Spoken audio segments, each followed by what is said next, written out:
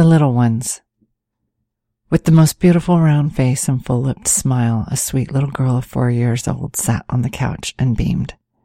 It was her big sister's birthday, and since she adored her big sister, she was excited to be at the party and included in the fun. This beautiful 4-year-old was born with a capacity of love most of us don't even know. Her genuine glowing happiness was as yet undamaged, unafraid, and innocently secure.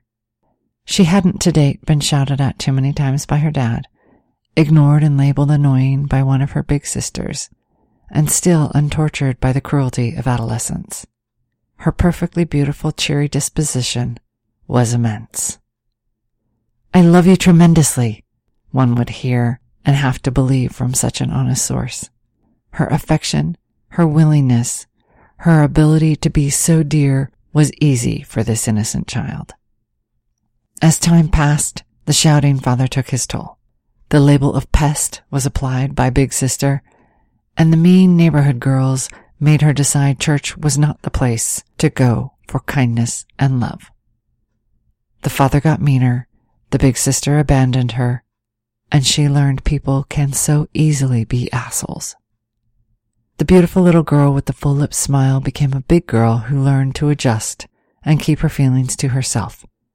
She found a key to lock up her heart and firmly close the door to her new safe.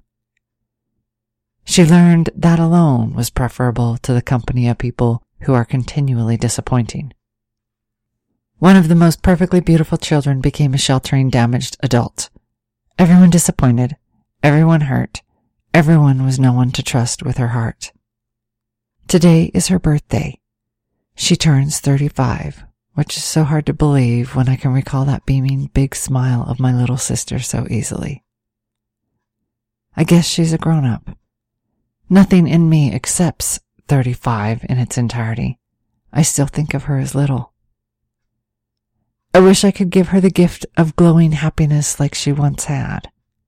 I wish I could change the way life played out and not been part of the destruction for her capacity to love. I wish the adult me could hug and hold the little her. What I feel is this: whoever you are, whatever your age, cherish the little ones. Shelter their beauty and love as long as possible, protecting it, never shouting at it, or harming it in any way. Love it back, be kind, laugh, smile, and appreciate, because you can't give it back, birthday or no birthday. That's a gift that can't be given. It can only be not taken.